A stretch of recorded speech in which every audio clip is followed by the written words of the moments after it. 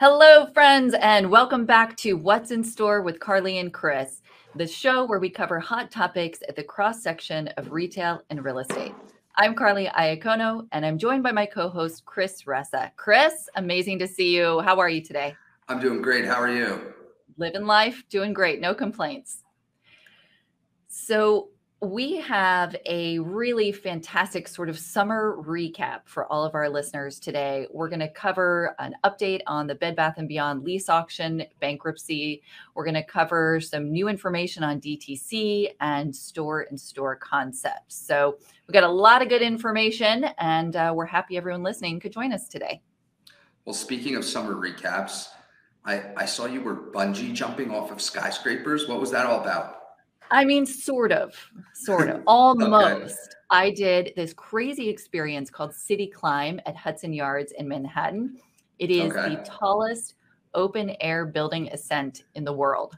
So how it works, you go, you get all harnessed up, hard hat, safety briefing. They give you a breathalyzer. Like, it is no joke, all these questionnaires. And then you climb up the outside of Hudson Yards and hang over at 1,200 feet in the air off of this like see-through platform. Just hang over the edge of the building, and then you go back down. It was maybe insane, but so much fun. Highly recommend it. When you say go back down, are you going back down like scaling the side of the building? I wish they wouldn't let me do that, to be honest. I was like, I really felt like that was a missed opportunity, but no. You go back down a few stairs. They take you out of all your safety gear and whisk you down the high-speed elevator. So that part is very unexciting. Okay, got it. But they also do it at night. So if you want to go back, I'll go. Anyone listening, you want to go back, we'll do a real estate trip. Was it scarier going up or down? It was definitely scary going up because it was really, really windy. Views are incredible, but there's just nothing around you. And that is very, very high. Insanely high, right at the very top of the city. Nothing else even close to the same elevation when you're up there. It's amazing. Wow. So good times. That's how I kicked off my 4th of July, which was great. Got it. Well, cool. Good for you. And I hope you are finding summer adventure as well. Good time with the family at the beach. Anything exciting planned in your world? Nothing like jumping off a building. So. All right. Next month. You can come recap with us next month. You'll find something. Perfect. All right, let's jump into Bed Bath & Beyond, and really not just Bed Bath & Beyond, but the overall benefits of retail bankruptcies.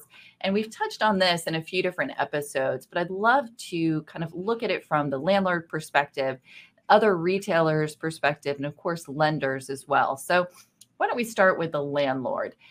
When you hear bankruptcy, the first reaction is, but not in today's market. So being a landlord, what is your feeling on having a vacancy or a retail bankruptcy in one of your centers? Well, I think it all depends. The reality is there are some bankruptcies that are painful for the landlord, but there's some that are opportunities, right? I think when we go back in time to like the whole Sears Kmart, I think if we look today and we looked at all the vacant Kmarts that were, and then, so many are leased today, I think we would say that the landlord community has brought such a more vibrant, well-trafficked retail offering to the market. So many of those are like, we're split up into multiple things like call it a TJ Maxx, a Ross, a Five Below, an Ulta, and maybe a Chipotle with a, Chipotlane on the end. And that creates more economic output for the entire trade area. It created jobs. It made a more vibrant, trafficked, community gathering place.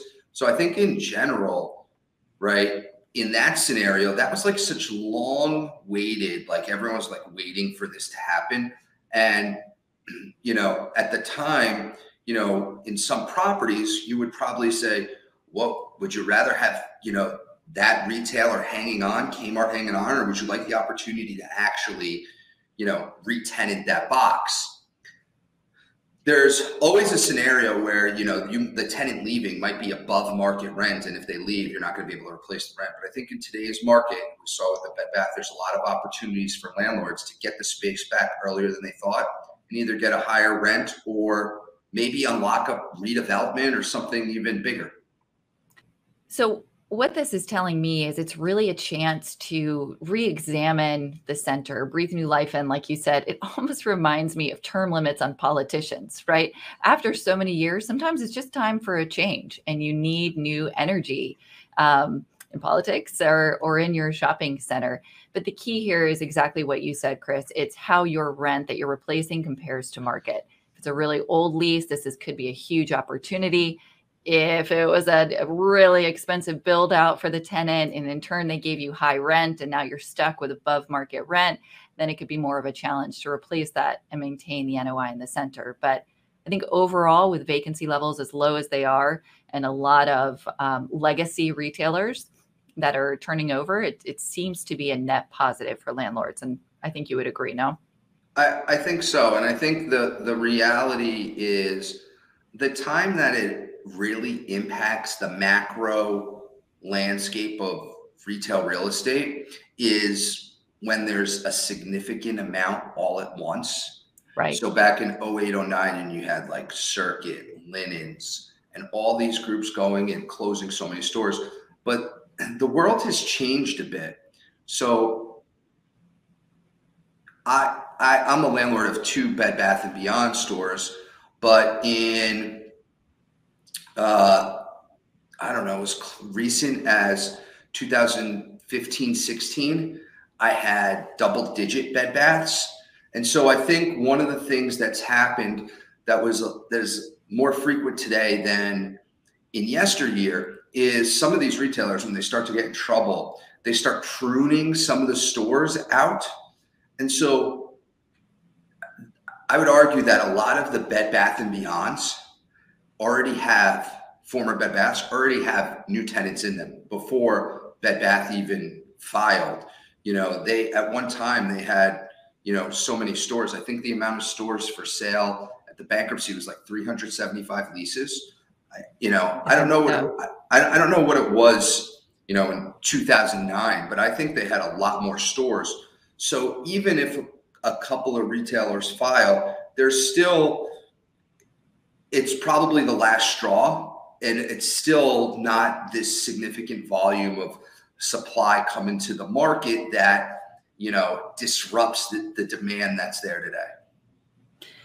And this is looked at as a good thing because of where we are with vacancy in the market too. As we've said in so many episodes, we are at historically low vacancy levels, actually the tightest market since 2005 when CBRE began tracking tenant vacancy. Yeah. So that plays into, right? For sure. I would say when we say it's a good thing, I would say there's bankruptcy in general is not a good thing. People are losing jobs.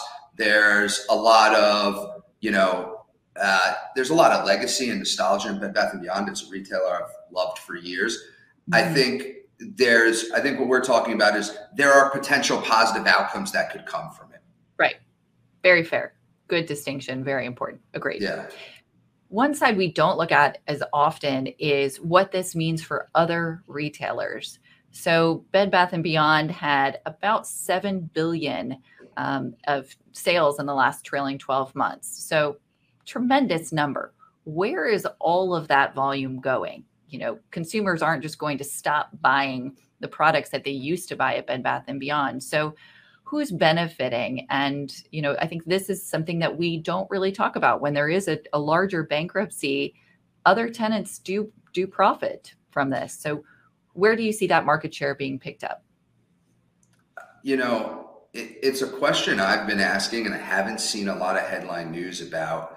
And I think, I'm often taken back to Toys R Us. Toys R Us was, when they filed, they were like number 265 on Fortune 500. It was pretty wild. They were really up there. And they had like 13 billion in retail sales. And so I was like, okay, they're gone. Like kids still want toys. At least mine do. Where's this toy business going? And we saw, I don't think there's like a clear answer even to that, but we saw Target and Walmart and Amazon pick up all these toy sales. And so I think, and if you go into like Target, like the toy section in Target is huge.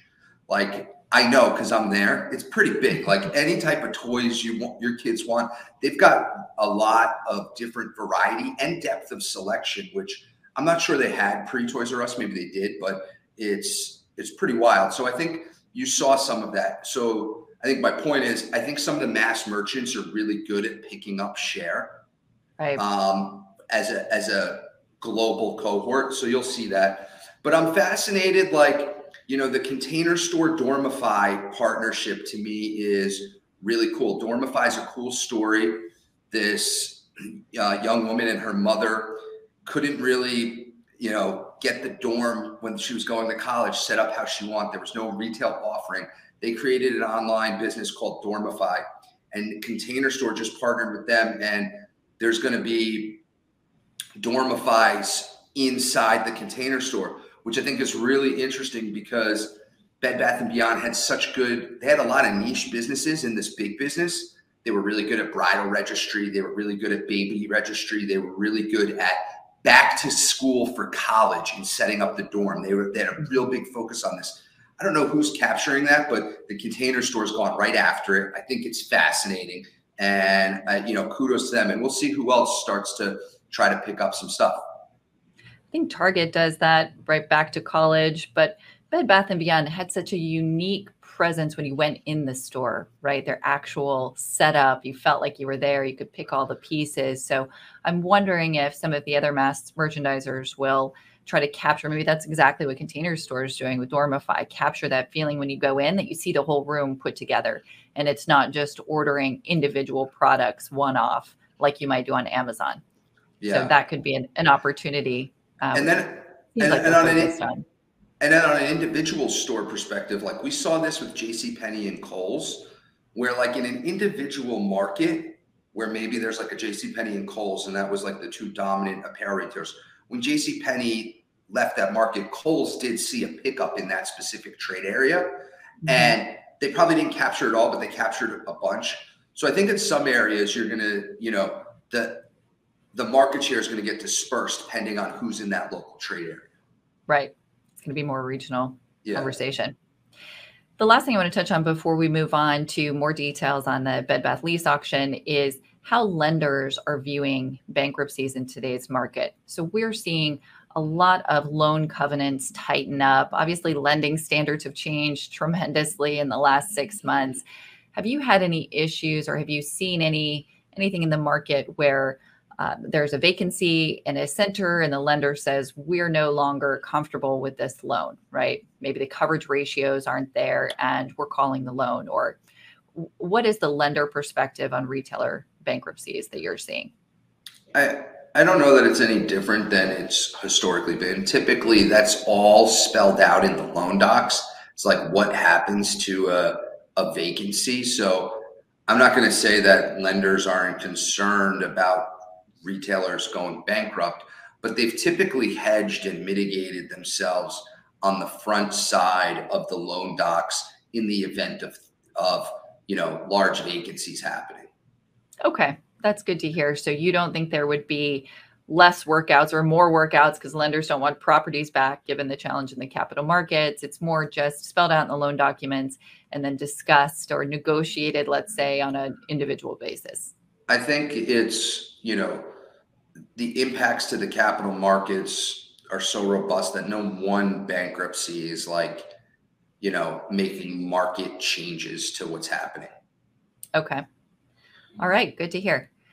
Let's move on to your experience with the Bed Bath & Beyond lease auction, which is fascinating to me. So from what I was seeing, there were about 153 leases that just went up for auction, and I think about 109 traded, right? Yeah. So what happened was before the first auction was on a Monday, and the Thursday before you had to submit what they called a qualified bid. On Saturday, if you qualified, you could show up to the auction on Monday, and then that bid would stand if they wanted. Once you submitted a bid, you're locked in at that minimum that would stand if there were no other bidders and they said, yes, we're going to take this. Go ahead. So who was there bidding, right? Were you in person? Did you mail in your bid personally? And then who else was around you? Other landlords, tenants? Give me an overview of the landscape. So on Saturday, you didn't know who was there. And then on Monday, you showed up. You had to have, like, whoever was going, they had to say they were going, and you had to be on a list. You had to be someone who had a qualified bid. You had to be on a list. Then you walk through the doors. And the landscape was a variety. It was landlords and other growing retailers who wanted to be there. I think those were the two biggest food groups at the lease auction. Okay. And yeah, and there was 4 phases of bidding. So there was the first set of leases was leases that they received only bids from landlords. The second phase of leases were bids they received only from retailers. And the third phase was competitive multiple bids for one lease. And then the fourth phase was the package deal that Burlington made. So I'm going to just break this down on a more elementary level for some of our listeners who aren't in this space day to day, and correct me if I'm off in any part of this, Chris, but the auction is for the lease. Now, this has nothing to do with the real estate, nothing to do with the assets. This is just for the right to take over the remaining lease terms as they stand, right? So if there's 8 years left in term and you really want that location and you're a competing retailer, you can come pay a premium to take over the remaining lease with all in place terms and kind of slide into the position, correct? Yeah, generally speaking, I would say that's correct. I'm not sure every piece of the legal way you said it was right, but generally speaking, from conceptually, business wise. Yes. Right. So the fact that retailers are paying just to take over a lease instead of going to sign their own new lease somewhere else really also points to the tightness in some of these markets where these transactions went down. I think it's amazing they would pay such a premium. Yeah, I was pretty shocked by some of the premiums that were paid for some of the leases. In some of the places I was kind of sitting there going, saying to my colleague next to me, I was like, we have to go and see if we can buy that center. I can't believe all these retailers are like competitively bidding on a vacant space to be in the center. Is there no other shopping centers in the market? Is there just no vacancy? What's going on? Right. I read that was it Macy's paid $1.2 million to take over a lease in Winter Park, Florida. That blew me away. It's crazy. Yeah. So that I was watching that as it went down. And Macy's had a team there, and like they were pretty sophisticated on how they were doing their bidding, and they were going back and forth with Michaels on that one, and it ended up it was like in 25,000 increments from $100,000 up. They went all the way up to 1.2. Wow, that had to be exciting. Yeah, it was really wild to watch. Amazing. And what other retailers did you see competitive while you were there? Who else got really excited? So Burlington was there, Macy's, Michaels, Barnes, Haverty's was there, Ollie's was there, Scandinavian Design. There was a significant amount of different retailers. Scandinavian Design, PJ's Superstore was there, Scandinavian Design and Haverty's. Raymore Flanagan was there. That kind of made sense for me because the Bed Bath home use provision probably made sense. I think, and that's another thing which I think is really telling. So for 153 bids, I think some might think of that's less than 50% of the stores got bid on. Well, there's a couple of things. One, there are a lot of other stores where the retailer has decided their best path isn't to buy the lease in bankruptcy court, is to try to let that lease go back to the landlord and make a direct deal with the landlord instead of taking over someone else's lease. We have a center with 5 LOIs with a Bed Bath and no one bid on that lease. But here's Okay. why. Because you're buying an asset. So the first thing that the lease needs to have is term. Right. So my lease has 1 year of term, 1 5-year option. If very few leases are trading sub 10 years of term, right? That's the asset that the bankruptcy court is selling, right? That the debtors are selling is I have this right to this space for a period of time.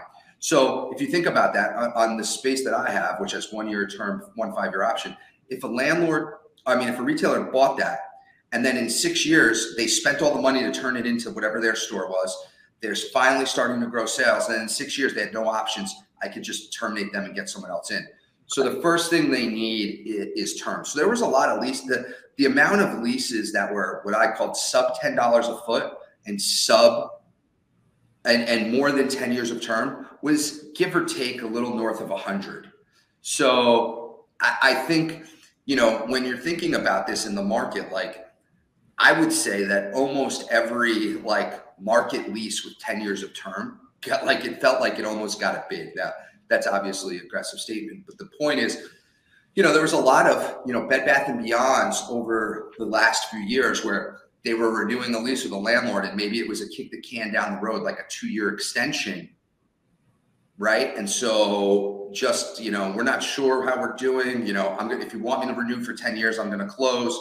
So they make a deal for 2 years, something like that. And the landlord and retailer are kicking the can down the road. So that lease being sold, there's not a lot of buyers. Right. Because there's not a lot of long-term value.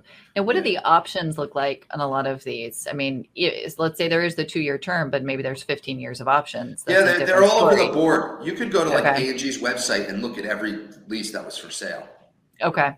And it has the rent, the term, the location, the options. But the other thing, right, that I was mentioning is the use restrictions in a shopping center. So if the tenant's lease says, if Bed Bath & Beyond's lease said you have to use the premises for XYZ, well, that's what you were buying. If you were some use that couldn't use it for what was in Bed Bath's lease and they didn't have the catch-all language that said for any retail purpose, well, then that's a tough putt for you to buy that lease. You're better off waiting for that lease to go back to the landlord and making a direct deal. I would hope you would know all that on the front end if you were bidding, right? I'm sure all that documentation was shared. There's a lot of stuff. And then, okay. Yeah. Because restrictions are, that would change the whole nature of the deal. Yeah. Right. Very, very interesting. What's your prediction for the leases that they brought to auction? So they thought there was enough value to go that route, but they didn't trade. Is there going to be a round 2 here? Yeah, I think round 2 is next week. Okay. Yeah. Interesting. So give it another go for that subset. And then the ones that were not brought to auction, do we think that these will be brought at a later date or the terms are just too short or just doesn't make sense? I'm not sure what the plan is for those. Okay. Yeah. Overall, very interesting experience and strategy. It was a cool experience to see how it was all going down for sure. In person. Do you think you'd go in person to another bankruptcy auction if given the opportunity? Yeah, I think you have to be bidding. I don't think they just let anyone in the room. At least this one they didn't. And then if they have the option to make it virtual or in person, unless you're like, all right, I'm going to submit a bid for like 50 cents. And if they take it, great. If not, I don't care. Right. If you're like really planning on competitive bidding, I would recommend that you go. There's a lot to be seen in the room. And those who were virtual didn't get to see all that. So I think there's probably opportunity from being physically present. I love when you told me there were teams for some of these large retailers with computers running, with their laptops with them, running different models as the bids changed and kind of huddled together. And it sounds like a scene from a movie. So yeah, it was pretty cool. Really cool. All right, let's move on to what's happening in the DTC world, direct to consumer.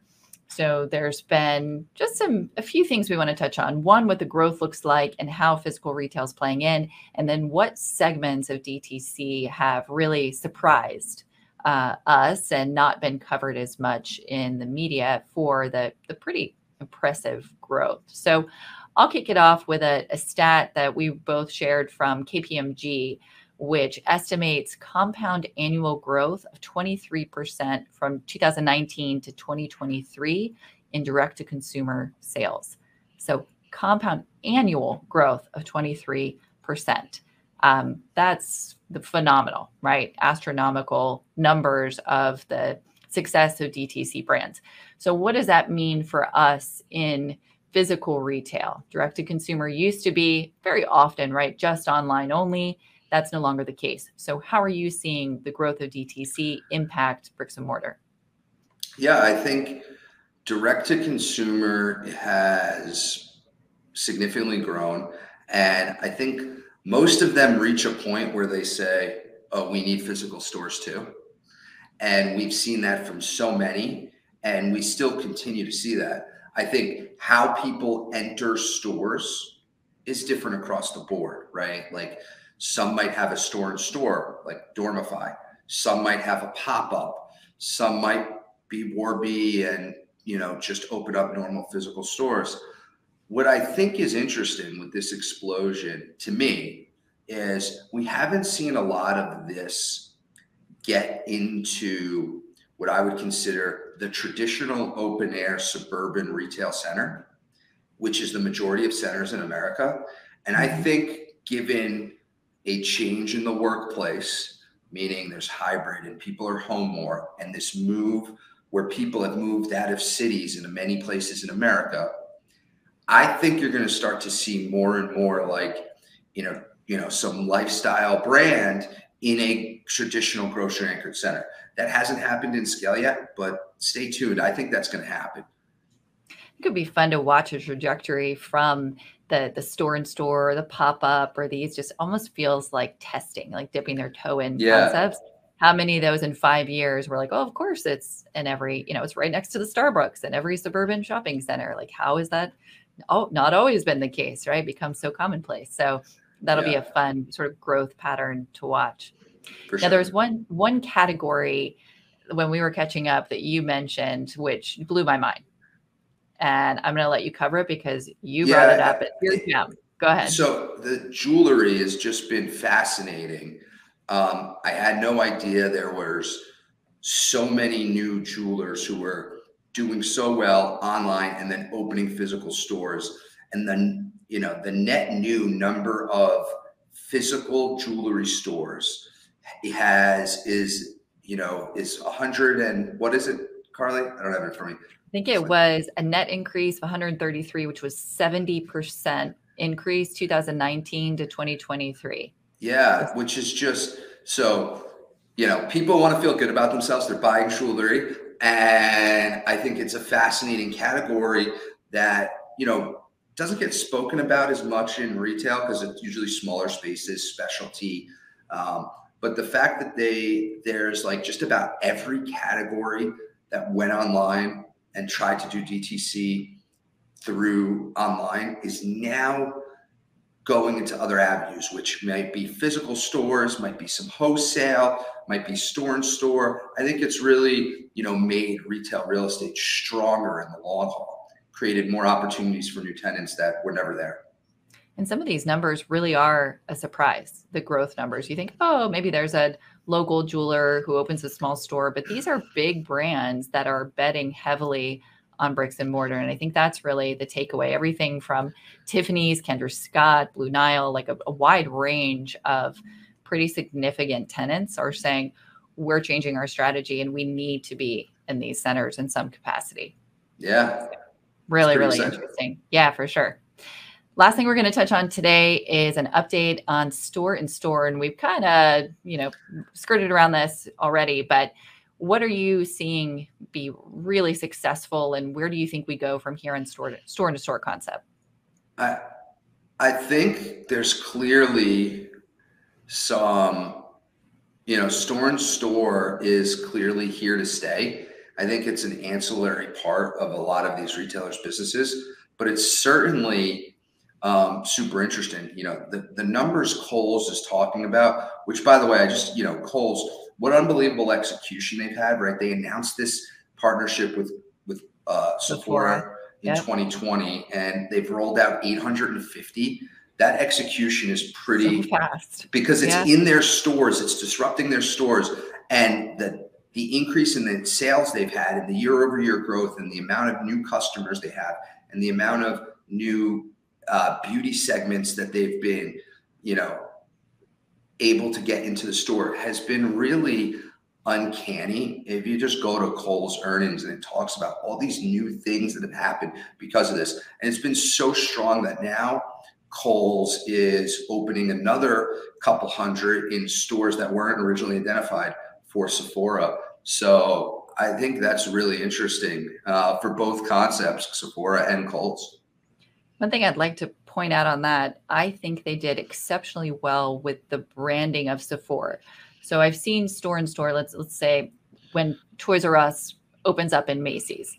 I don't think their in-store presence is the same or anything close to what Kohl's has executed. When you go to a Kohl's with a Sephora now, it's noted on the outside of the building. When you walk in, there's a full build out, almost an interior facade. I know that doesn't make sense, but an interior build out that makes it feel like you're walking into a Sephora. So they really put money into almost having a consistent Sephora experience that you forget you're inside of another store. So how retailers roll out store in store and how much money they put into these build outs to affect the consumer experience, I think will make a big difference on the success of these programs. Yeah, the CapEx was no doubt. I'm sure you can look it up in their earnings, but the CapEx just from the eye test is significant compared to some things that I've seen out there for sure. And I think, if there's a lack of space out there, you might continue to see some new store-in-store partnerships for people to, really gain some market share that they might not otherwise get. Exactly. I did also see that Walmart was partnering with Claire's to do store in store. I think they've got about 360 store in store locations. And I'll be interested to see if it feels more like the Sephora Kohl's build out or if it's just a section that happens to have some Claire's branded products. So yeah, that's the that'll difference be, for sure. yeah, exactly. All right, we covered a lot of great stuff. I'm so glad we could do our summer retail recap today. To everyone listening, I hope you found this information valuable. As always, reach out to Chris or I if you'd like to talk retail real estate. Chris, amazing to see you and looking forward to next month. You too. Take care, Carly. Thanks, everyone. Have a great day.